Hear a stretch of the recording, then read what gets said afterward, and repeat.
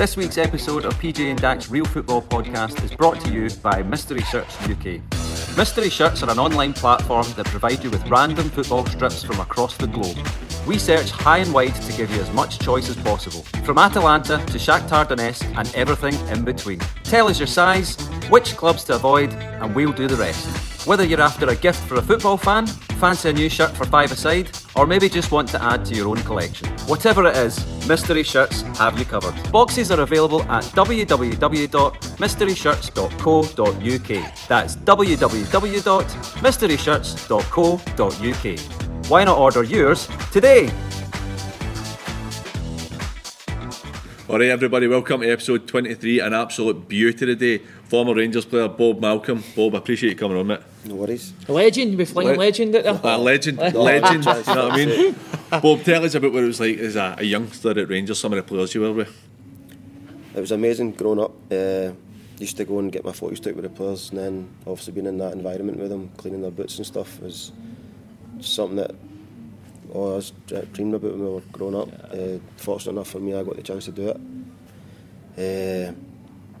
Like cleaning Ian Durrant's boots, Albert's, Laudrup, Gascoigne, all these players was amazing for me. It's mad, it's no the glips in the arm, is it? But it's something that, as you said, Bob, always as youngsters would pure want to do a job like that. 100%. Just to clean the players' boots, man. Definitely. Wish it was me. So obviously we've had like similar ages and that, and we've had guests on who have been at full time and stuff in the 90s and 2000s and stuff. You're talking about cleaning McCoist boots. Do you think that stuff's important? And it's obviously gone, like you've mentioned. Do you think it's important when that was there? I think definitely it is. It gives you a sense of, it's like a job. Basically, you've got your own job to do. And at that time, the standards were high for the first team right down to the under 8s, 9s training at over the Ibrox complex. So we had to, it took into your jobs. Everything had to be spotless.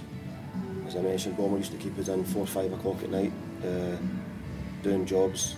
It'd be a fuck about. The guys would come in and flick all the boots off the pegs, or the kit would be, because we were the boot room boys, the kit room boys, it would be them that done it. So we'd go in and throw the kit about, and that kept us in even longer, so it was a nightmare. And then at the end of the day, everybody's in the showers throwing slaps and hitting each other with towels. What was Bomber like? Because you hear the stories and all that, but what was he like as a coach? Brilliant. Bomber was brilliant. I know probably you've heard a lot of stories that people didn't like him and stuff, but I think at our age group, when we came through, there was 8, 9, 10 boys that made it into the first team, so he'd done his job. I know he might have been a wee bit strong and harsh on players, but that's the way it was back then. You had to deal with it, you sank or you swim. See, like you're saying, I mean, it wasn't even something I was going to ask you about. You came through with a lot of boys, like you said, that went on and played in the first team. Rangers in particular now don't have, you've got Patterson really, and you don't have much. What do you think the difference is for back then? You knew that there was such an influx of players going through. It's hard to pinpoint. I would say the big thing is the will to win. The will to win, the having to win. Like we were taught, drilled into us that we had to win every game, no matter who it was. Not just Celtic. When we played Cowdenbeath, you had to beat them. And I think that's been taken away. But I know I seen an interview. It was Steven Gerrard's brought an 18-year-old Liverpool team up to play against the reserve team at Rangers, or the under 21s or whatever it was, and they battered them 6-0, 5 or 6-0. And I seen an interview after the game, and it was Graham Marty saying, "Oh, they played great football and stuff." And I'm like, it doesn't matter if you play, you get battered 5-0. Aye. And I think as well that I know a few coaches that have been in there over the years, and there's a set. This is what you do on a Monday, this is what you do on a Tuesday. But how can you do that if you've just been beat 5-0? It's crazy. You need to work on things that you're not great at. So I don't know if that's it. I don't know if Giovanni have come in and changed things about, but that's the way it was. And maybe that's the reason why they're not producing players. Do you think that, obviously you're still involved in senior dressing rooms, obviously with your role with Alloa now. Do you think the dressing rooms are the same, but do you think that mentality is the same on the young boys? Do you think that do you think the young boys still do the jobs that they used to do back when you were a young player and all that? No, there's no chance. It's not allowed now. The parents don't allow it. It's mad, isn't it? I don't know. It's modern day world, everybody's mollycoddled. Character building it, but probably the things that you all witnessed when you were young boys makes you grow up that wee bit, quicker, doesn't it? If you don't do it, there's a punishment. It's not a punishment where you get battered or anything like that. It was a punishment. Your punishment used to be the home dressing room. Don't know if you've ever been in Ibrox, the dressing room, the shower room. It was just saw tiles, like small tiles. So Bomber used to get his toothbrushes and go through all the grout, clean all the grout, so that everything was spick and span. It's funny though, like I was in at Clyde for a season full time, and my job was, obviously you know what Broadwood's like, seeing you walk in and you've got this all carpeted and you've got like the manager's room and the home dressing room and the away dressing room. Yeah. My job was to hoover that back corridor, and it's like, how's that a big issue? I mean, what's the problem? It took me half an hour to do it. I'd go out and hoover it, and then that would be the end of it, and that was your job. See, I was in it Thistle, and I was 16, 17 at the time. See the things that the senior boys used to get you doing, man, and you were back gullible because you were wanting to make such an impression, man. I'm away looking for tartan paint. I'm away opening doors now. Long stands, they're sending me to an arse stone, not going to go and get that long stand. Sky hooks, man. Go and ask the chairman up the stairs, and I'm away up to the chairman going, the boys downstairs were looking for sky hooks, not. He's like, fuck off, man, just get back down the stairs, not there having you on, and you just do it because you're that keen to impress, and all that. Well, I seen a thing, I heard you talking about a thing, cleaning the bus, the team bus, and I suppose that's kind of similar. Like, I don't know if you've heard that story. You'd be able to tell us a story about cleaning the bus and kind of then the gaffers firing up with the motors and all that after it. We were in. It used to be ended up being a Friday afternoon thing. We never played until a Monday, so we would get Saturday off and then been on the Sunday for training for the game on the Monday. And we used to clean the buses. It used to be Bomber would pick 5 or 6 boys and go like, right, go and clean there was 3 or 4 buses, the first team bus and then the youth team buses and stuff. So the first team bus was a big Merc Sprinter. You opened the back doors and put the hose down, scooped all the grass out. But this day he wanted everything done, the seats, all sorts. You're like, fuck, I'm going to be here all day. So he came out, we've cleaned it, he came out, checked it, no good enough. Had to clean it again. Cleaned it again, and he came out, no good enough. So we're all like, fuck's sake. And he's come in, so he's come through the bus, and I'm standing with the hose, like hanging out the window, because it was miles away to go and turn the water off. So he said it wasn't good enough again. I was like, oh fuck. So I started spraying him with the water. And he's like, I think you're funny, I cunt. And I was like, I thought he was actually going to bar me. And he's like, follow me. So he's soaking, he's like trainers and that on, he's dripping, it's all the Adidas gear, so it was heavy as fuck. He started marching through Ibrox, like the home dressing room and all that. It was all like blue mats, so it was like waterproof, it stopped you from slipping. And gave me paper towels. It's like every step that I take, you get down your hands and knees and follow me. I had to get down and dry all his footprints. Imagine going back to it, like, I can picture you going back and telling your dad that, and he's like, would you soak the gaffer for him? Imagine saying that to parents. The manager made me. The manager made me on my hands and knees and wipe up every footstep. I remember we played. Was he scary, Bomber? But no, he wasn't scary as in like. You think you could take him? Would you take him? No, back then. No, he's in his 60s now. No, but he had that fear factor about him because of the way he played. I think so. That's what but all the boys bought into it. John McGregor was there as well, and he was the same sort of. I think he had a 2-year touchline ban or something at that time. He used to go mental as well, but it never stopped the boys from playing. I know sometimes now if you shout at somebody they take a wee back step, but we weren't like that back then. Who took you under their wing? Like, did any of the players do you think took a shine to you and took you under their wing? Well, growing up I knew Durrant. Right. Just my dad and I used to drink the same pub as he drank in, so I knew him. I played with Charlie Muller's uncle's team at Rangers. Right. For under 12s to going in full time. So Charlie was always there, so I knew him. And my dad used to work with Barry's dad on the roofs years ago, so got to know him. He used to pick me up to take me to training and stuff. So they never took me under their wing, but they were there if you needed support for them. You always just didn't know if there was ones that some players take a wee shine to a young player, didn't they, and try and... Yeah, there was like... to be fair to the first team, they used to look after you with the Christmas and that comes. Aye. But I had 15 players' boots today. There was another boy who had 15 players' boots. Then the kit boys, so they used to sort everybody good Christmas bonuses. They used to take the cunt out you, alright. You send you, get rolls and sausage for them and go to the bank for them and all this, but they sorted out when it came Christmas see, at the time. same time, that probably made you feel party and all, but because you're in there, they get to know you. See if they're asking you to do things, even though they're taking the piss a bit, you get to know the first team players, and you look at some of the players that when you were a young player just getting in, start full time.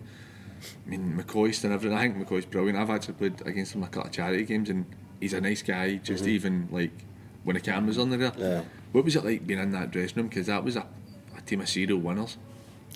To be fair, it was always laughing and joking. Aye. Never, even though Bomber was probably the same sort of type as Walter, serious, but like they loved a laugh and a joke, and that's what that full dressing room was like. Even the foreigners that come in, they bought into it. Had Coisty, Gaza, Ian Ferguson, Durrant, Charlie, Scott, Alec Cleland when he came in, Gary Boland, all these players, Ian Ferguson. So it was every day was a laugh and a joke, but when they got on the training pitch, it was everything they gave everything. Standard frightening. Unbelievable. Aye. Can only They imagine, never let off. I can remember Gaza. Don't know if anybody's ever said the story when he punched Reno Gattuso at training one day. I heard that. They used to train up at the Annie's Land behind the old bakery behind Jordan it, Hill. Jordan Hill, Aye. and there was playing fields in behind the new. I think it's new houses now. We were training. It was Gattuso wasn't there long, and he was always going to be tackling people and fitting people and training and stuff. And he kicked Gaza, and Gaza said something in Italian, like basically, "You can watch what you're doing." And he done it again, bang, and Gaza stood up and punched him. And Reno started walking half the training ground, but it was miles away. And Archie Knox had to drive up in his car and take him back to the training, back to Ibrox at that time. It would have been, but it was meant, and that's what it was. Everybody was the same, 100% training. But that day, Reno did take it a wee bit too far. What was he like? So obviously he was really young when he came to Rangers, and then you see the unbelievable career he's had. Do you not play right back, man? Sometimes He played right back at Park. I think. What was he like as a youngster coming through? Because he wouldn't have been that much older than you, would he? When he came, his first trip was to Belfast. We played in a couple of testimonials, and the gaffer sent him across to playing them. And to be fair, he wasn't great. Didn't look great, but it was the same. He was running about tackling, and he just gave the ball. I think Fergie was playing a couple of the games. Gave the ball to Fergie, and he done his bit. But I think the way he played helped other guys in the first team, like Stuart McCall's, Gaz's, Loudrops. He went and won the ball and gave them it, and they played. And you know what it's like. We've all played with guys who might not. I mean, I'm not going to say that about Gattuso because he's played with AC Milan, won the Champions League, and whatever. But guys that weren't technically brilliant, but they were absolute workhorses. They just freed up everybody else. Knowing your game, you need it, man. You need that as well, man. I think that's why he's had such a career he's had. He's never done anything fancy. He doesn't do step overs, doesn't do fucking back heels or anything. Keeps it simple. His name was actually getting touted for the job. A few people were touting his name for the job when Gerrard's just left there. I don't know what I think of that myself personally, but obviously Giovanni's got the job, and that is what it is now, innit? What was Van Bronckhorst like? So obviously you were in at the same time as him. Do you think he'll be a success at Rangers? I think he will. I think he's got a great football knowledge. He's obviously a great player. So, but the Dutch, they've got this arrogance. They always want to be better than everybody else. So he'll come in and he'll put his own stamp in the team, bring in who he needs to bring in, and I'm sure they'll kick on for you. Is that what they were like when all the Dutch boys were at Rangers at the time? You were there when they were all there? Aye. Was that what they were like? Was it something else? Was their mentality different to other people or that? The mentality was there. The money mentality was already there. I think they brought the quality, a wee bit more quality. Like Arthur Newman, unbelievable. Gio, who else came in? There's a few Dutch players, Rickson. So they brought in that bit of quality, but they also never took away the work rate. They were always working hard. See one thing for me, Bob, is I don't think probably you'll get enough credit yourself for how good a player you must have been, because for you to make the breakthrough in that squad and in that team and be in that first team, your ability must have been very good back then. I know you're probably not wanting to sit here. You're right. I was fucking excellent. No, I know he's not wanting to sit and blow smoke up your own arse, but isn't it? Because look at the players that are in there, and for you to be running about that first team and playing games and that as well, that you've obviously had to fucking be half decent yourself. See growing up, what was your background like? I assume it's like most boys where your dad took you to football and all that. How was he? Where like when you were getting close to the first team or when you went full time, was he hands off or was he quite hard on you to push you? No, my mum and dad's never been hands on that way. They never, well, still can't drive, but they didn't drive when I was young. So I think my first club was Blue Star, which is Precasey. So if I couldn't get a lift, I had to walk up, which was a bit of a problem because I was brought up Springboy, and they used to fight with Cranhill, which was on the way to Precasey. So I had to walk through. But after that, then I was there for a couple of years. Went to Wales, and because Wales and Blue Star had a bit of a conflict, then they wouldn't release my papers, which then made me go to Rangers with Benny Muller, Charlie's uncle, and then just kicked on for there basically. But obviously the support, my mum and dad supported me, but they weren't really. They took me. My dad used to get his pals whoever drove to try and take me to games and stuff,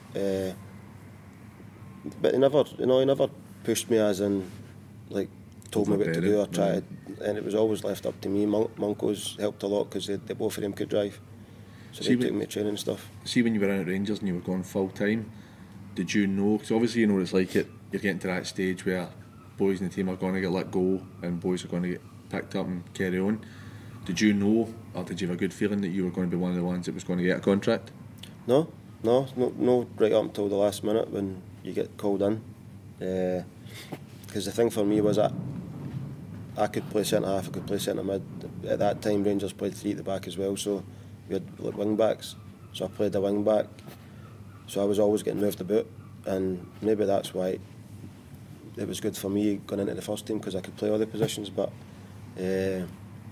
no, right up until Bomber gave me the phone call and told us to come in to sign the contract. I was never in my head that I was definitely getting a contract. What was it like after that? See, when you got that contract, man, what was it like? The feeling must have been unbelievable. It was weird. It was because it was normally, like, I know my Peter McDonald, Pizzo, he's obviously the same age as me. He had went in a couple of weeks before me and signed the contract, and like Walter Smith and that was there. But the day that I went, it was a Saturday, and the first team were playing away from home, so that he wasn't there that day. So it wasn't a big thing. Obviously, I think it would have been better for my mum and dad and that if he was there. But obviously, going up the marble staircase and signing your contract and things was a big, massive thing for them. But I think it was weird because I'd already been in there. Me and Pizzo had been in there probably 5 or 6 months before we were due to, like, should have been there. Like, we had to get permission for school to take the 6 months off to go in and train full time.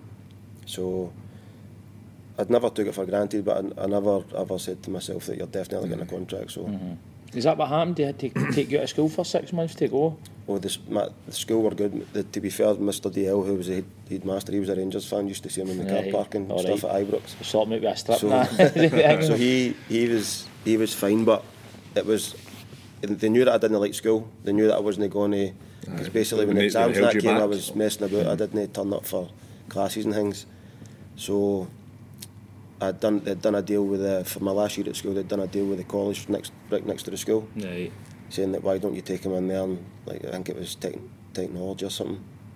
Something you've obviously worked really hard at, and I can't remember what it's called. No, I can't remember the course, but it was basically just it was a mess of it. Was getting in. I done it to be fair, but then when the chance to get into Ibrox 6 months earlier came. We spoke to Si and he was saying the same when they ever got to their college class, innit, man. Your thoughts are all, man, I'm going to be a professional football player, I'm in at Rangers, I'm in at Celtic. You're not getting it, you're not getting it, you're all, man, are you really with things? It's just mere, it's a tick box for the club, really, isn't it? But it wasn't the club that done it, it was the school. Was it? The school knew that it wasn't. It's good that they helped you out with that, though, obviously, because you know what it's like, they would have known that further education for your whole way through wasn't going to be in the path for you, because it was football, it was always intention, so it was good for them. They knew that because of when my birthday was, I had to take an extra year at school, so they knew that after my exams I was fucking about. So there's no point. There's no point in being here for another year. So that's why they came to the thing with the college, take him in there, he's going to go and play football anyway, so I may as well help him a bit. You get any stories, but with any funny ones? I was going to ask about. You're on the ball. You just spoke about Peter McDonald there. I was going to ask. I've been told to ask about the sausage story. The sausage story, or Pizzo. We were in. It was probably everybody's first Christmas night out when we were in full time. So if we shouldn't have been drinking, we were too young. But there was remember the old Clyde bar used to be in the Queen Street? No, it was Queen Street. Aye. So they didn't care. They just let anybody in. So we were all in there. There was about 15s, 20s, and we've come out. We were getting into town, and there was like just a random guy in waiting for a train, and he's been eating a sausage supper, and he's threw one of these sausages away. Peace had a white shirt on, and it's landed right here, full of tomato sauce. So he went mental, and he started fighting with the guy, or arguing with the guy, and the guy said something. So everybody started chasing this boy. So you get 15 guys chasing one guy. Chasing a boy down the street. God, he's hit somebody with a sausage. He tripped up, and like Pizzo's kicked him. But the way he's kicked him, he's done his ankle, and that's became his problem. But it was mental. It was just one of those things. So Pizzo would have been probably, I don't know if he'd ever listened to this, but sitting there like that boy hadn't hit me with the sausage. Pizzo follows on the Instagram, mate. He follows the if he hadn't hit me with that sausage, I'd have played a lot more games. Them there don't hit Pizzo with a sausage because he didn't like break his foot. And to be fair to Pizzo, he was out for a while with that, and he was even at that age. He was getting spoke about for being involved with the first team. So I that's don't know if maybe that's for him, aye. That set him back a wee bit. Aye. Just a bit of daftness in it, I know, man. It's always the same. Moving on for that, but tell us about, you made your debut against Dundee United. How was that getting in and being, obviously you'd been about the first team for quite some time, like we'd said earlier about the 9-in-a-row team, you'd been in with legends of the game up here. How was it for you getting in and playing with the first team and just being part of it, kind of completely part of it? I don't know. See, because underwater they played a lot of friendlies like against Raith Rovers and teams like this because of the biggest the squad they had. So we got to take part in some of them, and that was like Andy Gorham's playing, Stuart McCall's, Bomber, Durrant, all these sort of players. So you were in that environment. And even though you were a kid, you were still they wouldn't like go like that. You're only 16, pal. You're not involved in this. They involved you. So I think that's what held me in good stead. That when I was trained with the first team and Dick and that came, it wasn't a problem for me. And to be honest, I wasn't even expecting to go on against Dundee United. I think it was because we were cruising in the game, and Dick just put me on. It was an opportunity for him to put me on, see what I could do. Do you remember a great deal about the game? I can remember. I remember the Dundee United, Charlie Muller and the boy used to beat Rangers where Stevie Carson played, and the gaffer put me on it right back, and Stevie Carson was playing left wing. So I knew that he was faster than me. I knew that he's got decent skill on his day. So I knew the first chance I got, he was getting put up in the air, and then I knew that he wouldn't need me again. So that's what I done, and that's basically all I can remember. Brilliant, that's saying it. It's not about knowing your opposition, man. Put one on him, man, he'll not come near you again. Love it. It went alright, I suppose, after that. I know. See, you were part of the treble winning team. Was there anything, because obviously you're an established player by this point, is there anything different about that season and that team? Or was it just kind of at the start of the year, did it feel just like a normal season and you've just went on and it's ended up being ridiculously good? That was just a normal season, came in pre-season. I think that season was different for me because that was probably the first pre-season I went away and worked and done things. We had a new fitness coach that came in just no long before the end of the season. Big Alec McCoist had brought him in, Frank Nuttall, and basically he was the first one that brought in all the 4-minute stuff, like run for 4 minutes, rest for 3. And he basically just said to me, look, this is what you need to do. You need to do this. Like, you don't have to do it every day, but do it 2 or 3 times a week, and you'll notice the difference. And I did it. Went away on holiday and did it on the treadmill and stuff. Came back and was flying. And then obviously the rest of the season we went on and did the treble. Because you've been in with obviously Advocate as a manager before that. It nearly finished for you at Rangers with Advocate, didn't it? What happened? We were playing. My mates had a tournament, Shelton Juniors, aye. And it was better. I knew most of the people that was playing. Like Big Stevie Walker, who was the Rangers physio, he was playing for, I think he was playing for the Shelton team. Big John Crookston, I don't know if you know Big Crookston. No. He played juniors for years. They were all playing for the Shelton junior team, and it was just me and my mates I grew up with. And we got to the final, and we played against, like, there was a Shelton, no, the junior team, there was another team that went and done like tours of Britain with their 5-side team, and they were like really good. So we were beating them 3-0, and one of the boys who I grew up with went and tackled me, but he like tried to smash, like, I don't know if he tried to break my leg, but he caught me in my knee. So he's jumped up, I've went for him, hit him, and then my uncle, they were on the crowd, and one of them shouted, "You need to come off." I'm like, "For what?" Because I'd already settled down at that point. There was a guy taking pictures of the papers with her. So jumped the wall, went away, then found out that night there's going to be a story in the Sunday Mail. So the story came out, and then basically within 2 days, I think it was 2 days. Well, that was pre-season, so there was nothing really said at that point. And to be fair to like Billy McNeil and players like that, he'd come out and back me and says, "Look, he's doing his bit for charity and stuff, shouldn't be punished." But when I went back to training, I'd been put down, like at that time, all the first team had their names on their kit. My name was on the kit, but then I'd been demoted back down to the reserves again. Then a couple of weeks later, my agent they were trying to take over Clyde Bank at the time, and they were playing against Wigan, and Dick said, "Go and play him in the game," and Wigan are interested in him, go and play him in the game and see how he gets on. And basically I went down, played in the game.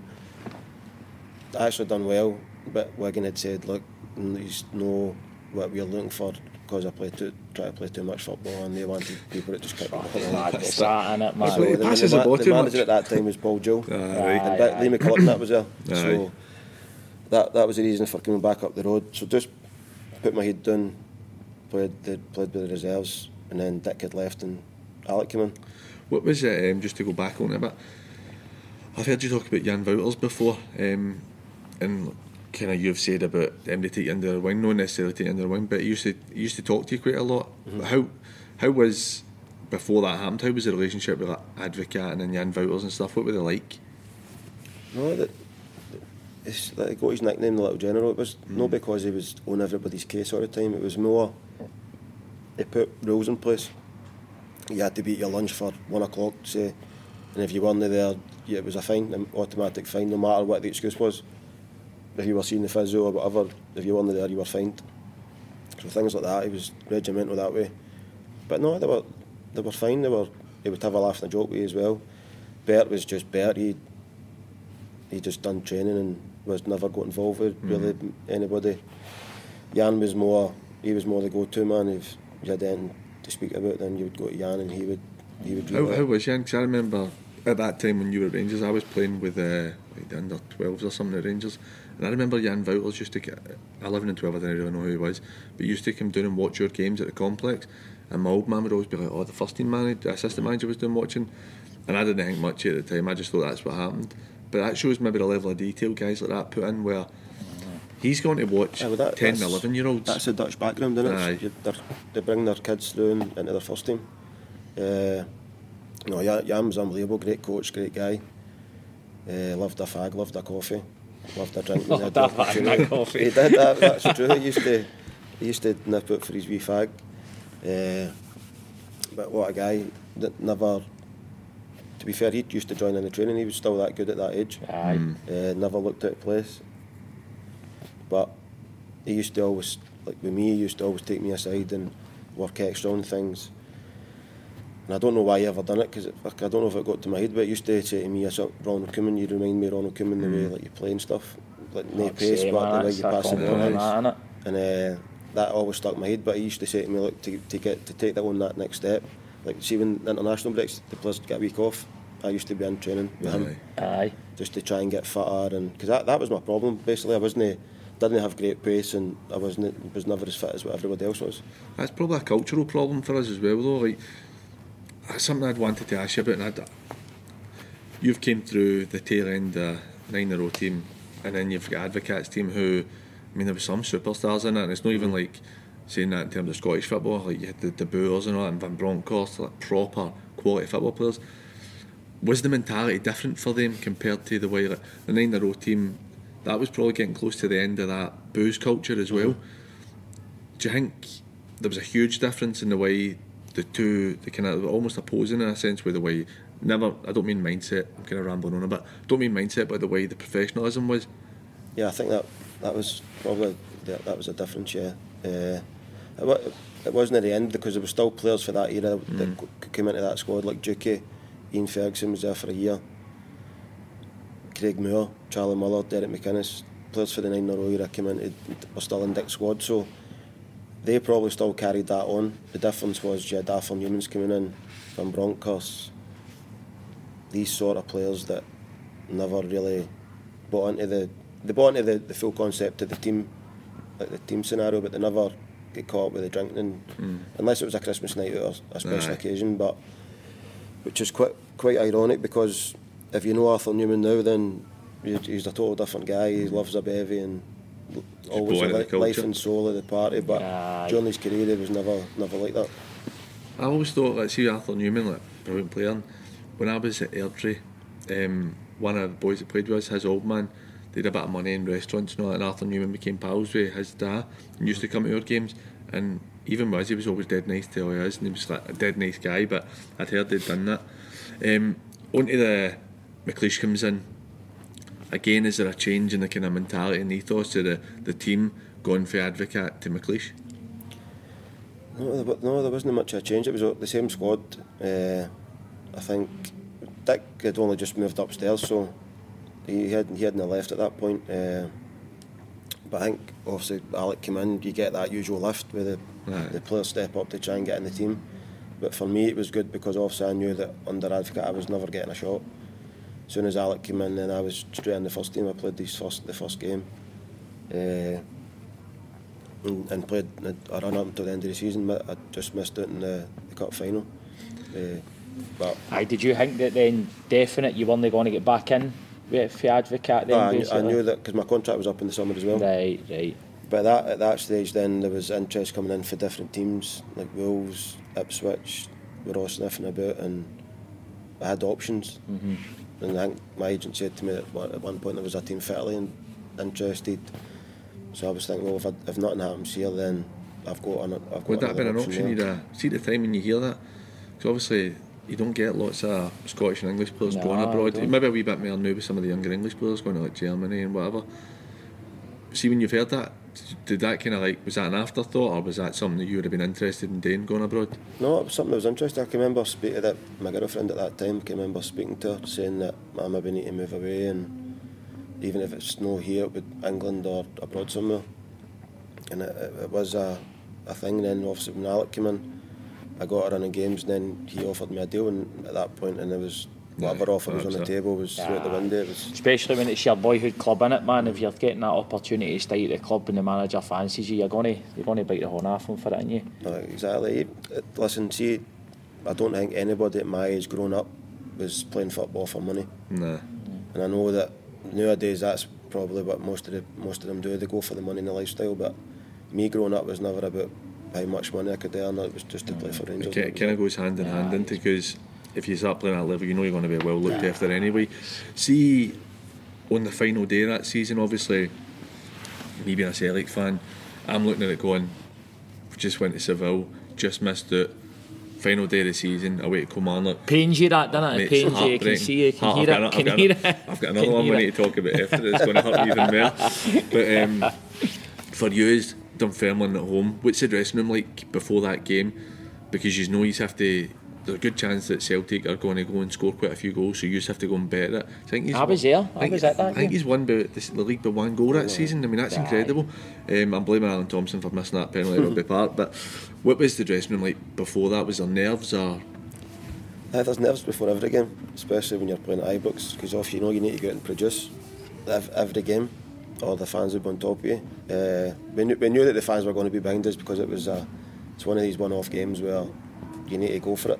No matter what, you need to go for it, and that was the gaffer kept on drumming into us. You need to go for it. You need to go, and that's why it was an attacking team. There was centre forwards playing left wing and centre mid just to try and get goals. And I think after all the excitement to try to go for it, we ended up going 1-0 down straight away after a couple of minutes. So I think that realisation of going 1-0 down then was, right, we need to go and just go for it now.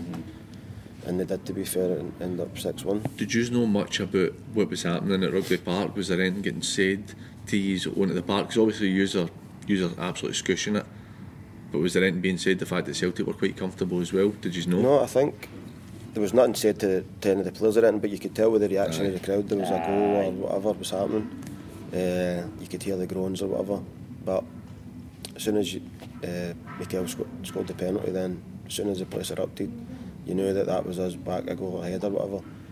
And I think it was a waiting game after that, wasn't it? It was just wait and see how it must be horrible and all that. See, when you don't know what's happening elsewhere and that, and as you say, you're trying to pick up the vibes off of the supporters bit, and you're like, is that good for us or is it bad for us? It must be a hard one, isn't it? Look, it happened a couple of times where not just that game, there was a game in the Champions League where we played into Milan. We had to, I think, we draw or beat them and then hope that it was the same. The other game, it was a draw in the other game. And at the same game, we were sitting about for 5 minutes waiting to see what the result was in that game. And then it ended up going in our favour as well. That was a draw, so we go through to the next round of that. Before I ask you my next question, and you've brought us back into the Inter game, being the first Scottish team to make the last 16 of the Champions League, and that was a good side, but Adriano and all that playing, and it was a top side. How was that night? Because I remember watching the game, and he's managed to get the result he's needed. What was a Champions League night like at Ibrox?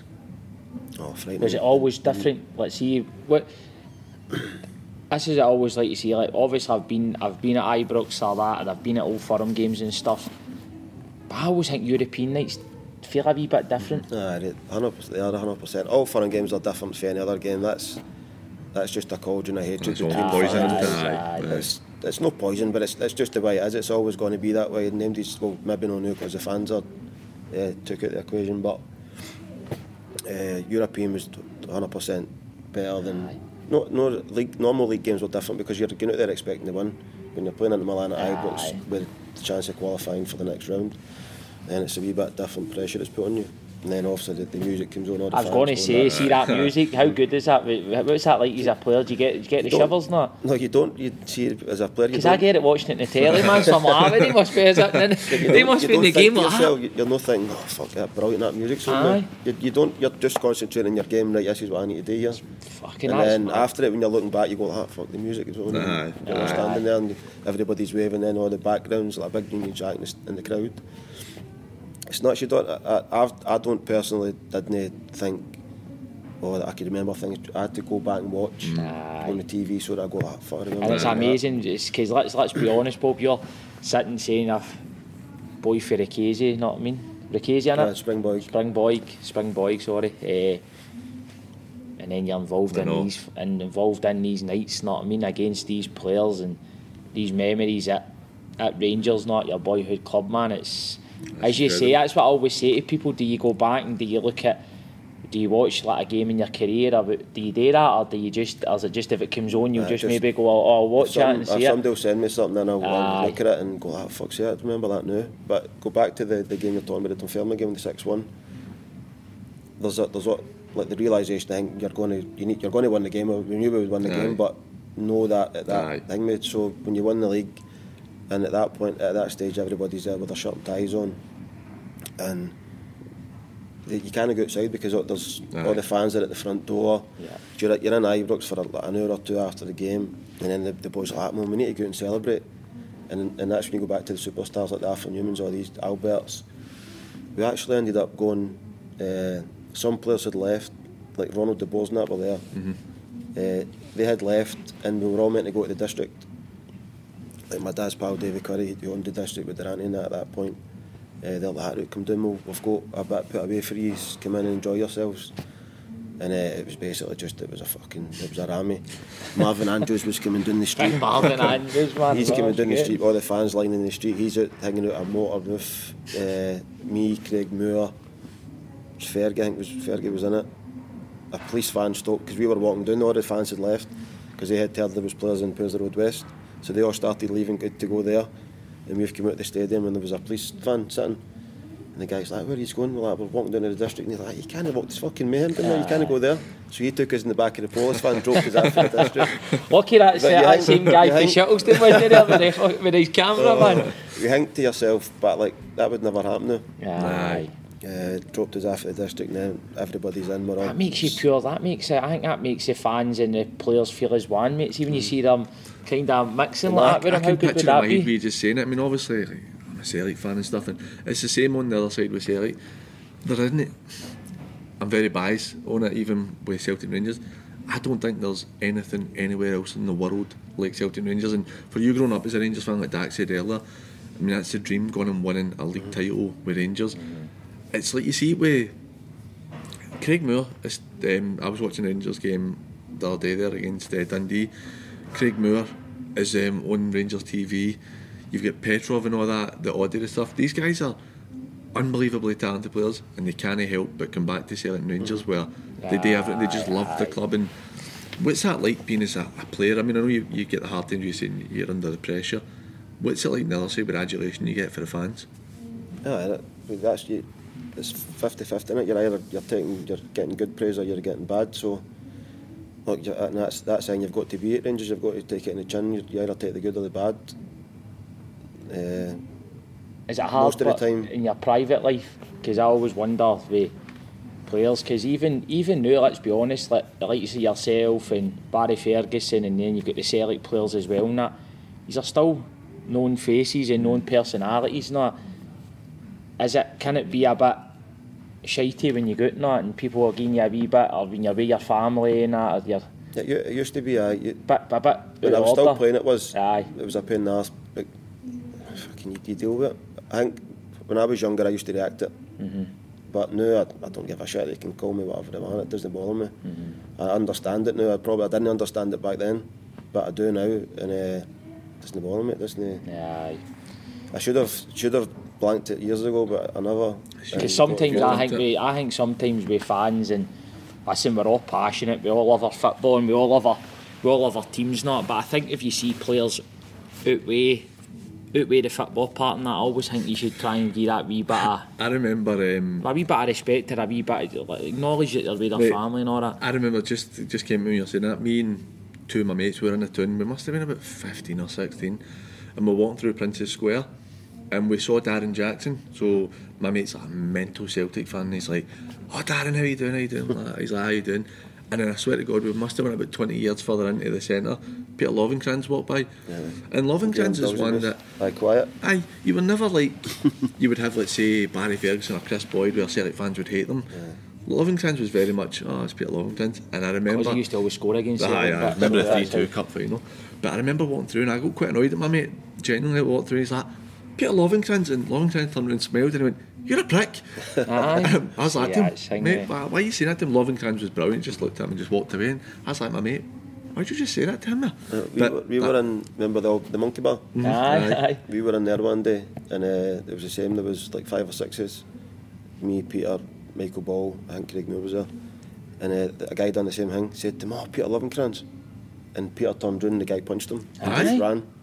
That's horrendous, man. We all burst out laughing. There you pick it out, the quietest guy in the world. Aye, but the thing is, he's the fastest I know, so you're starting to run and he wants to chase after you, look at the way. That is horrendous. You have to go through that stuff. I mean, it's bad that you're standing laughing at him after getting cracked in the jaw. That's the things that. No one of it. If he does look back and he's looking at you and Craig Moore, I know I'm biffing Lovenkrands, isn't I? Oh, it's madness. So back on it. He's have won. At that point, which would have been the most dramatic finish in probably ever, and then he's got Dundee in the Scottish Cup final. What was the build-up like to the Scottish Cup final and then playing in it? The build-up was fucking mental.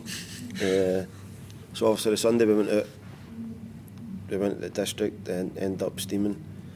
The Monday's always, like after the first Monday after the last league games, sponsors dinner. So the Monday was after the Sunday we've woke up, so there was 6 of us used to travel. And I'll go back to the start of that season, because then you'll understand why when I tell you the next part of the story. There used to be 5 or 6 of us travelled in the same car. So it was me, Stevie Hughes, Kevin Muscat, Craig Moore and Fergie. Is this shandy time? This so the club used to be all had club motors, but the club gave Fergie a shuttle bus, it was called, a Honda shuttle thing, so it fitted everybody in it. So Stevie Hughes came and picked me up, or I would pick him up. We would go to Volvo or Hamilton to get Craig and Barry, and then we'd pick Muscat up on the way through in Volvo, and go straight to training. So this was every day, but after training somebody would say shandy times, and it was a rule that you had to go for a couple of shandies. So every day pre-season this what happened. So we went to New York and the same thing happened again, but we got caught. Alec McLeish caught us in the bar, so kind of stopped it. And so then that same group, after that league game on the Monday morning, we went, right, we'll meet in for a couple of pints in the Camp Paul Volks. So we meet in there, but we weren't tuning until like 3 o'clock in the afternoon that day because of the sponsors dinner. So we goes to the pub at 12 for the opening, ends up steaming again. So we've got, our agent was there at the time, we all had the same agent, and so we've said to him, look, we can't go to training, we're all steaming. Can you phone up the gaffer and say that we can't come because we'll not be able to train? And he said, I'm not phoning the gaffer, I'm a fuck. So we've wound him up, and he's ended up, he phoned David Murray, and he says to the chairman, look, all the boys, they're away with it, they'll no make training, there's no point in them going to training. And he's like, look, I don't give a shit, they better make the sponsors dinner. Make sure they're at the sponsors dinner because it's people putting a lot of money to the club. Right. So we eventually goes, we've got ties wrapped around our necks. With this, like a boy who stays in Bordeaux came into the pub and he's like, I'll drop his off, boys, a big bright blue fucking Bentley thing, like the doors off, so we've all piled out, just tripping over each other, and you can see all the boys are lined up the most, now the glass bit at the bottom. Aye. All the rest of the players are sitting there, and then you can just see them shaking their heads going, look at this day. Oh, no, man. So the gaffers shouted us into this wee private room, and he's like, don't, every one of these are fined a certain percent of your wage. And then we've come outside and I'm sitting thinking about it. I can see Craig Moore going, fucking prick. Fergie going, I can't believe I've just been fined. And I'm just pissed myself laughing because I've came to the realisation that I'm hardly getting it and get took up. You're all getting thousands. But so that was the Monday with the sponsors dinner. Then we got after that, and then the Tuesday, I don't know, the 1 week and the next week there was two different events on the Tuesday. I think it was either Arthur Newman's leaving do or with a Monsieur and Mark Stall. He had a leaving do on the Tuesday as well. So we went to that on the Monday. The gaffer had given us a Tuesday off because we were all drinking. He says, right, come in on the Wednesday. And we had went to that thing the Tuesday and he basically phoned up everybody and says, look, we know that you were all out. Take the Wednesday off and come in Thursday, Friday and we train properly for the final. And that's what happened. Everybody ended up out on the Tuesday again. We're off on the Wednesday. It's a bender, isn't it? Trained in the Thursday. Cup final, the Friday, and that's what I mean. It was a joke. It would never happen now. And me, Fergie, we had to get now the Eurolights off the dock. We had to get them before the game because it was roasting. We struggling to run. Everyone couldn't do the toilet. It was a nightmare. Mikey Moles was the same. He didn't even drink. He was the same. He had to come off the cramp after like 65 minutes. It was a nightmare, and we scraped through with 1-0. See, so obviously that's like you see them talking about it, and the normal punter thinks football players shouldn't get tired because I'd take getting paid however much money and go and kind of play all week, play as many times you want. It's not quite like that. But for me, I want to know is, see, obviously playing on the week before and winning, and that has pressure on you, like insane pressure. I don't know if you thought it at the time or whatever. Do you think that has an impact on you, where you're just mentally fucked, where it's like it's been such a long season, such a tight season, and you've had that dramatic finish, and then obviously the bevy for 4 days didn't help. But do you think that can wear you down right at the end, the mental side of it? Can it have a physical impact? I think footballers it's mentally that get them. I don't think it's physically. I don't think it's, you can go and run about. You can play a game one day and then go and play a game the next day. It wouldn't have been a problem. I think it's more of the constant pressure you're under, and that's why you see players end up turning alcoholics and gambling addiction because when they stop playing, they've nothing to occupy their mind, and Well, see on that you're saying, again, that people would say, and I mean, we don't know what it's like at the level you were at, but you see people would say, oh, well, pressure, you're going out and doing something you love. I remember, and again, it's at a much lower level, when I was a YTS at Clyde, I remember struggling with that side of it, and I don't know how, maybe you can answer when you're when I finish there, but I remember being in training all week and being one of the young boys training with the first team, and I really struggled. I couldn't take the mental side of it, where I get so nervous I would make mistakes, and first team players would give you a bit of a hard time, and it would just be in my head all day, and it would literally eat away at me, and I got too nervous going in the next day, and I wasn't good enough to go and play at that level eventually anyway, but it really impacted me. Did you feel the same, particularly being in with guys who you're looking at going, guys are world class players, Champions League winners I'm getting in with? Did you feel that way, or obviously you had a stronger mentality than I did because you were able to handle it at that level, but do you know what I mean? Is that something you've thought about? No, to be honest, I never things like that never really came across my mind when I was younger. I think it's been brought to now because of all the mental health stuff that's going on now, but back then I never really thought much. I can remember one of my first training sessions with Dick Advocate. I knew Charlie and that for years, and I was one of the ones that used to train the way I played. I had to, because I knew that if I'd done that in training, I was going to have a chance of playing. And I remember tackling Charlie, and he said, "For fuck's sake, Bob, calm down with the tackles." And I never even thought anything of it. And a couple of weeks later, I'd done the same thing, and I'm like, that's the way I train, you know. Just if you're not, don't go for the tackle, then if you don't want me to tackle you. And ever since that, that's the only real thing I've never really had players. Everybody shouts at everybody and they make a mistake in training, but I never reacted went and thought, he shouted at me today. So, but I know there is players that do it. I did. I mean, it's like to go into Slaney for open goal. It's something he speaks a lot about, and it's like you can see how much that affected him. Where it was like he just could not take the pressure. Clearly a talented player. My big thing is I'm a confident guy, and but when I was in that environment, I was a shadow of who I was. I was a moose, mate. I was a moose, and then see now I've lived with so much regret because I should have just been myself, man. Sat in a corner, man. Basically, Bob's going to go away. Bob's going to be like that. Played the Champions League, not today. We're sitting talking about how they couldn't handle training. No, listen, I've seen it with World Cup players, World Cup winners. Lionel Charbonnet couldn't handle criticism. Stefan Givars he couldn't handle getting pelters for the crowd, for the fans if he made a mistake. So it's a different level. It's Rangers, but the pressure. I mean, that's where you see guys like Chris sitting talking about it, and that when they're doing BT, where the English teams, apart from maybe 2 or 3 teams, they don't have anywhere near the pressure that's on. Because you have to win every game. Because if you don't, there's something wrong. I think that's why, see, when Billy Davis was at Derby, I think that's why he took so many Scottish players there, or players that had played with Rangers and Celtic, but he knew that we were decent players. It was the mentality wise, because they were, when we went there, we were at third bottom, and then we ended up getting promoted that season. And because who was all there, Pearson and all that, you was Kenny Miller there. Mo Kamara was the first one to go, and then I went, and then Piero came in at Christmas time, and then Kenny came the Premier when we were promoted. But it was more, people used to laugh at me because I used to go nuts, coming in at half time and we're like getting beat up, drawn man each, and I'm going mental, and people are going, calm down, we're fucking drawn. And then we would get beat, or we would draw at the end of the game, and they'd come in and go half man up, and then all the fans are clapping me, and you're like it's just not what you're used to. It's a different environment. Finally, on Rangers, because I'm conscious of time, the one that I really didn't want to talk about, I'm going to have to talk about, Helicopter Sunday.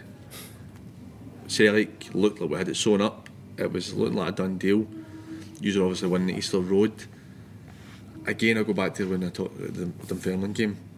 The crowd reaction, I assume you started to notice that, because you must have thought the league was done anyway because both teams were going to go and win. What was it like for you that day? It was weird because we treated everything the same. We went, stayed at the hotel the night before, travelled with our tracksuits and that on. Not really anybody thought about winning the league. It wasn't. We knew that obviously there could be an upset, so we had to do our job and win the game. Once we went 1 up, I was on the bench, so Big Billy Thompson and Davy, can't remember Davey singing. They were sitting behind us, and like they're chatting and going, that's one, or was it 1-1 or 1-0 or something? And we're like, aye, fuck off, sure, because you couldn't hear anything from the crowd. And he's like, no, I'm telling you, that's us, we're on thing, mate. And I'm like, no chance. Then the next minute the crowd just fucking all start jumping. So we're all like, fucking hell. And then the next 2 minutes later he's like, Motherwell scored again. I'm like, aye, right. And the next minute the crowd were meant to again. So it was, everybody's like, what the fuck's happening here? And then the gaffer's going, what's that? All the players on the pitch, Fergie, I don't know if you've seen the clip with Fergie and Alec going, what's the script? But the game's still playing. And Fergie's jumping on Alec Ray's back, the full-time whistle's no went yet. You're like, what's the script? It's mental that's happening during the game. It shows that obviously, even that can impact guys who are, you're talking about doing it to slaughtering boys even after you've won. Guys with that laser sharp focus. But see the thing was that Hibs knew that if they never get beat or they never get a doon, then they were going into Europe. So they were just basically saying to us that you have it and just keep it there. Aye. And then we all like, right, so we knew that if we won, then we're winning the league, so we just kept it as well. That's what it basically gave me a keep ball for the last 10 minutes, and it was mental. How was the celebrations for that after it? Same, we never had any, there was nothing in the dressing room because we never planned for it. And there was t-shirts and that, Jimmy always took t-shirts. So that we got told to go in the dressing room for 10 minutes because we were waiting for the league to come, waited for that to come, then we went out, celebrated with the fans. Back to Ibrox with our tracksuits on, and then luckily me and Big Tom knew a boy that was running Tiger Tagged at that time, so we'd phoned them up. He says, look, obviously it's late notice, the full first team and their families, that any chance you can sort us out? And he's like, come, we'll shut the full place, or no, we'll shut the full boating area, and you can have whatever parties you want. Brilliant. And we ended up going there with our tracksuits on. You're a social boy? You're a social convener? No, it was just because we were always out. So we knew, like, Tiger, the boy was a big Rangers fan that ran at that time, Mike and that, so they sorted us out. And they got to join in the party as well. Superb. One final question on Rangers. My mate, who's a big Rangers fan, Fraser, I'll give him a shout out. He asked me to ask you, who was the best player you played with at Rangers? Run up the board, probably. Aye. If he wasn't my mate, I'd have said Fergie, but because he came through the system, but talent-wise and ability-wise, run up the board was unbelievable.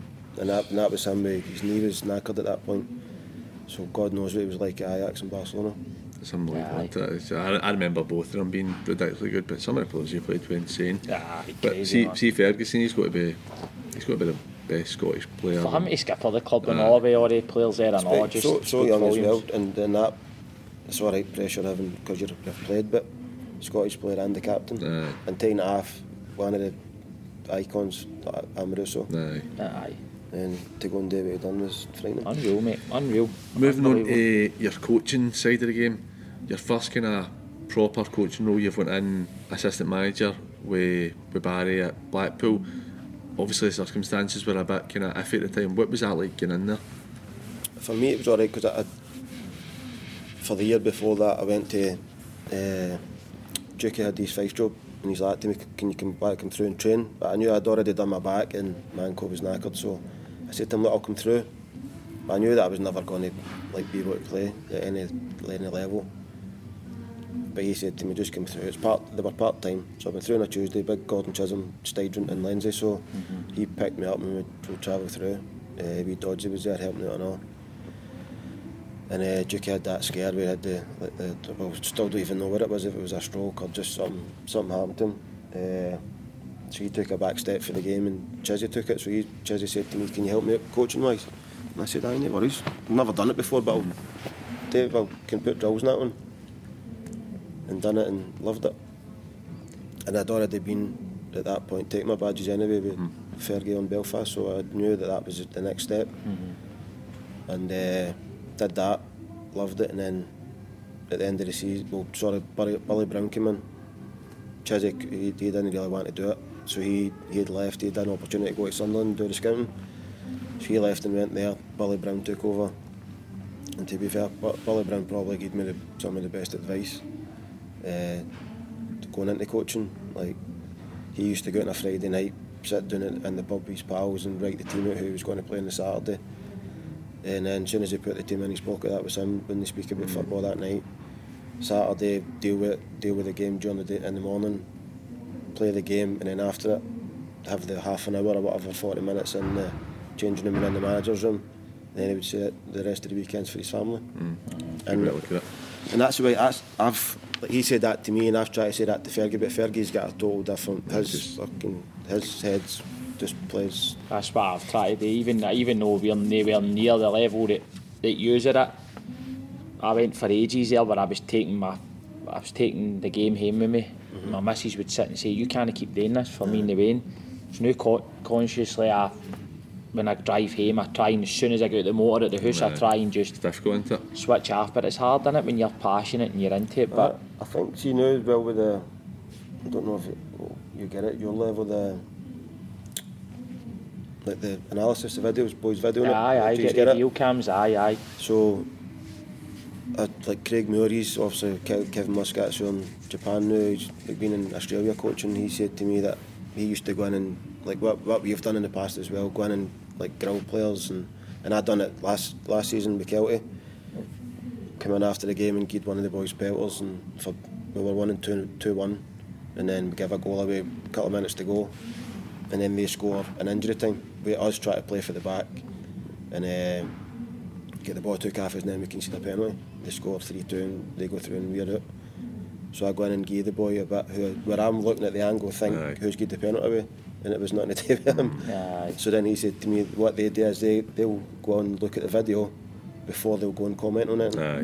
So then after that I'm thinking to myself, well, that's what I'm going to fucking do now. Instead of getting in and shouting at somebody that might not be their fault, and then you're having an argument in the dressing room, take yourself away from it and just try and basically encourage them to do better than what they've been doing, and then on the Tuesday or the Thursday whenever you go in training, and then pick up on the stuff that they've done wrong. But you like Bob, are you hands on with the sessions then? Do you take them, or does Barry take them or that? No, both of us will do it. I'll set everything up.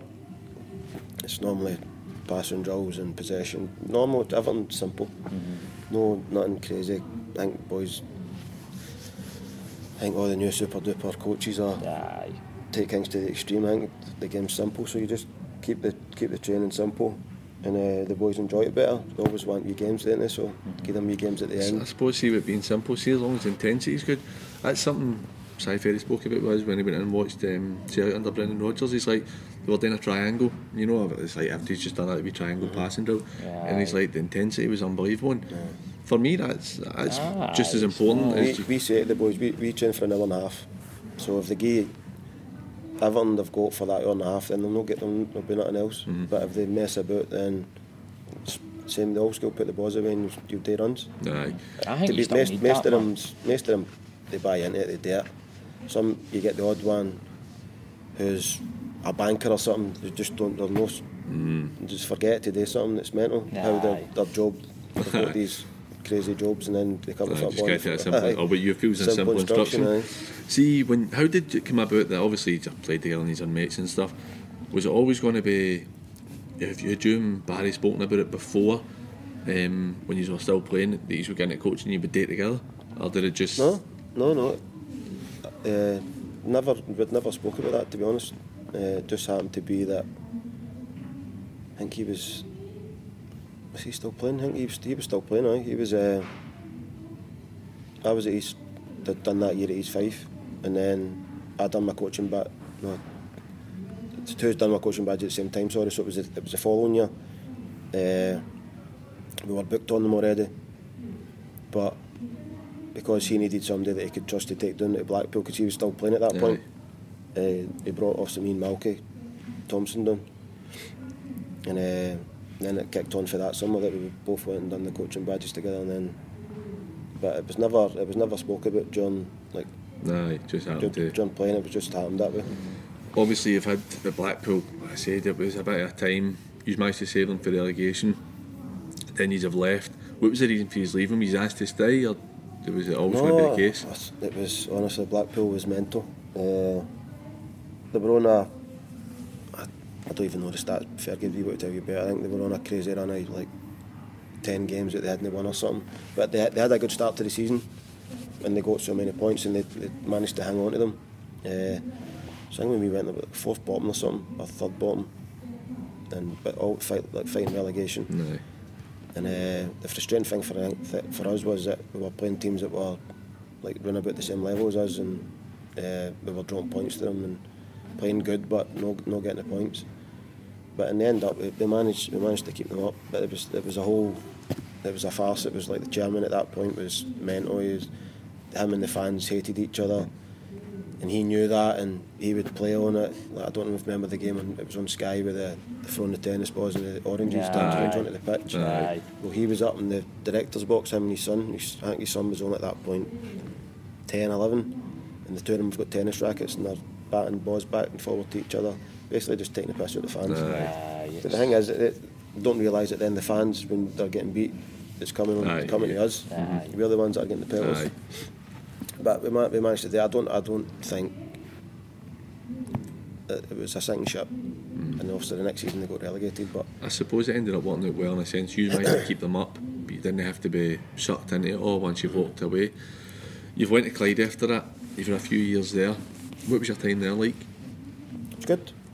Obviously we went there, and there was basically a squad sitting, so we walked into a job that the players were already signed.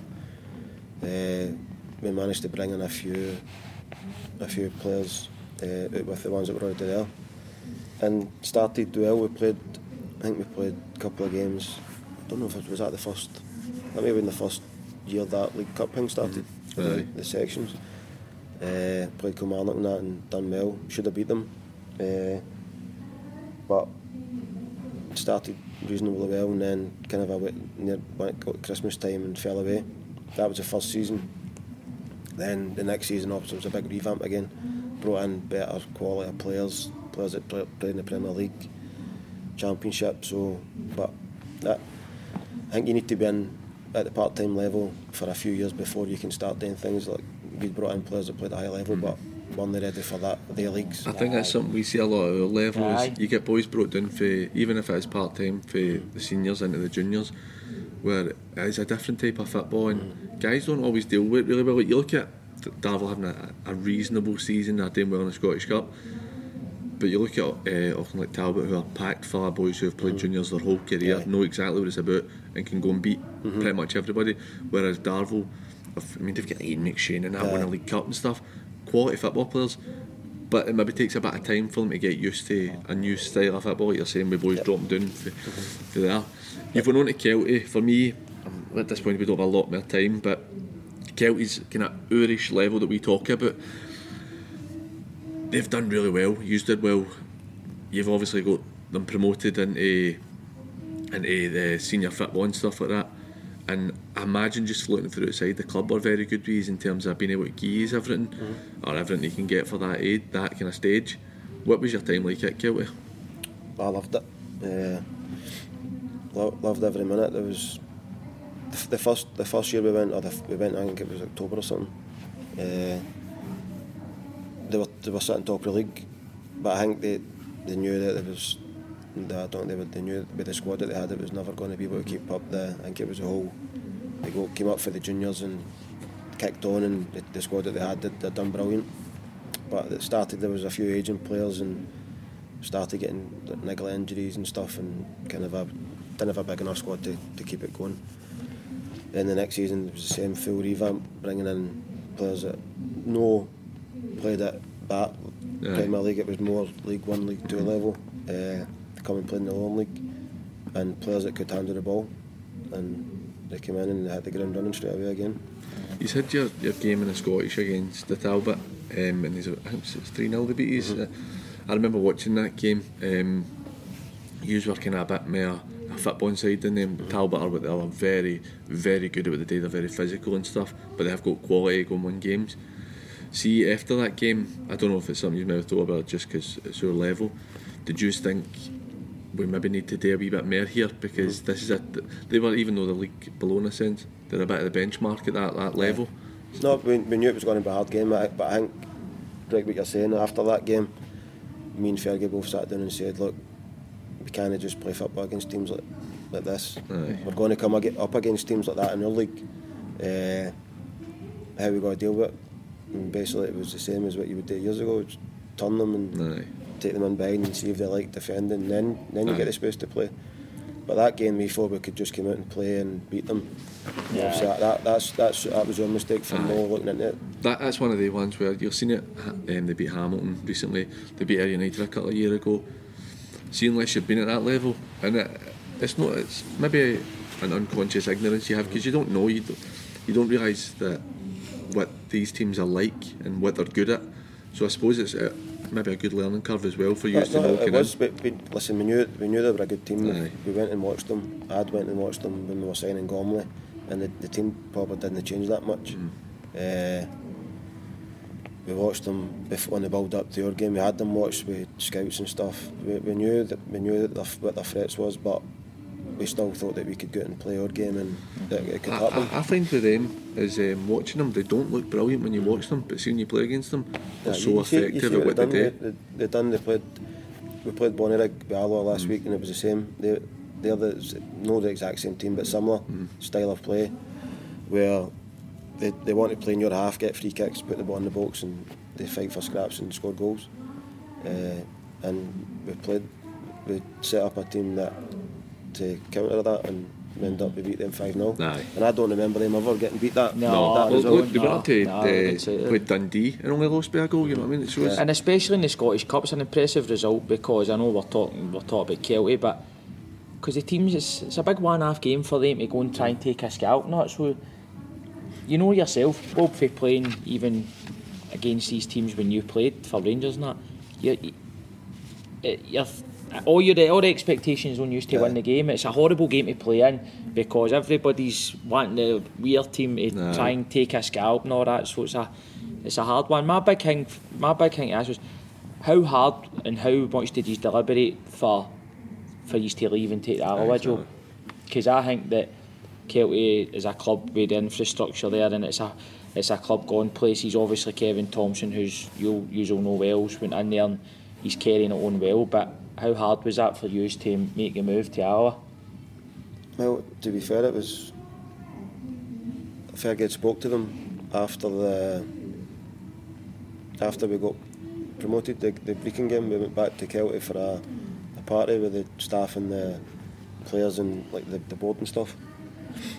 And it was basically he just done it there and then. I don't know how long he knew about that before, but we had no, it's like he said to me that there was interest, but he never said that anything that was going to happen. So I was basically in the same as I knew that there was obviously interest for a couple of clubs, not just Alloa, but so I was the same as everybody else. I didn't know until he told him that night that he was leaving. So then obviously that's decision was made. The decision was done, so that was it basically. How much do you think with Alloa being like? Alloa have got quite a good track record there lately of having managers like Jim Goodwin, Jack Rossnott, who have used not like a stepping stone, because you want to, you're there the new and you don't want to be disrespectful to Alloa, but it's obviously a club that a lot of teams maybe look at to see, if they're doing a good job there, maybe take a wee punt them because these guys are doing well in the Premier League. I know. Listen, Alloa's a big club. It's got a good fan base. I know that there's been a bit stuff put on. That there's been bits where during games where fans are arguing with the coaching staff or whatever other way about. But at the end, that happens anywhere. You're bigger at part time because you can hear the players can hear the fans shouting. If it's an individual, they can hear them. Nature of the beast at that level, isn't it? But it's just something that you need to go on with. But I don't. That never. I think the way the gaffer was looking at it was you're jumping 2 leagues. It's an opportunity then to go and test yourself at that level. It's a higher level that he's been at. Clyde was League 2, so League 1, and then obviously we want to take Alloa back into the Championship and then go further than that. Well, on Alloa, just before we finish up, he's kind of using a bit of a position now where he's only too far away for relegation or the playoff place, but at the same time you're just as close to that 4th spot for the playoff to get in. Is that the aim? That's the aim for this season, is to get into at least into that 4th place, I take it? No, the aim at the start of the season was to win the league. From kind of now though, from the position now, you're in. No, we still think that we can go on a run. Listen, we're no scared of the big teams. We've played them and we've no had anything to worry about. We've beat Queen's Park, we've drew with them. Beat Falkirk, drew with them. We've got a man sent off against Cove after 18-19 seconds, so I kind of recall it was that game. But the games we've played, we've no seen anything that. Obviously, I've got good players, we know that, but we've not seen anything during the game wise that we're worried about that they're going to run away. Our problem is getting a consistent performance. We're good 3-4 weeks in a row, and then we hit a bubble, and we go back into our shell for 2 weeks. And it's mostly with the teams that are fighting at the bottom who we struggle against. Like again, East Fife at the weekend. Draw with them, get a man sent off again. So 5 games this season we've had a man sent off, which is killing us. That's not an ordinary third year games. So that's points that we've seen that have been thrown away. If you take the points into consideration, then we would be fighting at the top of the league. We'll see on that. It's only 16 games in the league he's played. You've seen with Rangers under Gerrard where he was fortunate enough he had time. It took him 3 years to get the team to pretty much the way he wants to go on. In modern football you don't get a lot of time, but I suppose ultimately it's not really your team yet. You've still, they're your team, but 16 games is not a long time.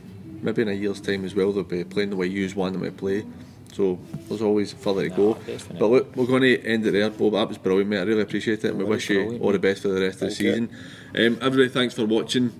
Hope you enjoyed this. It was a really good one with a guy. You're not going to get somebody coming on that's going to tell you stories and played with players like that. So brilliant, Bob. Thanks very much, man. As always, if you could like the episode and subscribe to the channel, we'd appreciate it. Cheers for watching.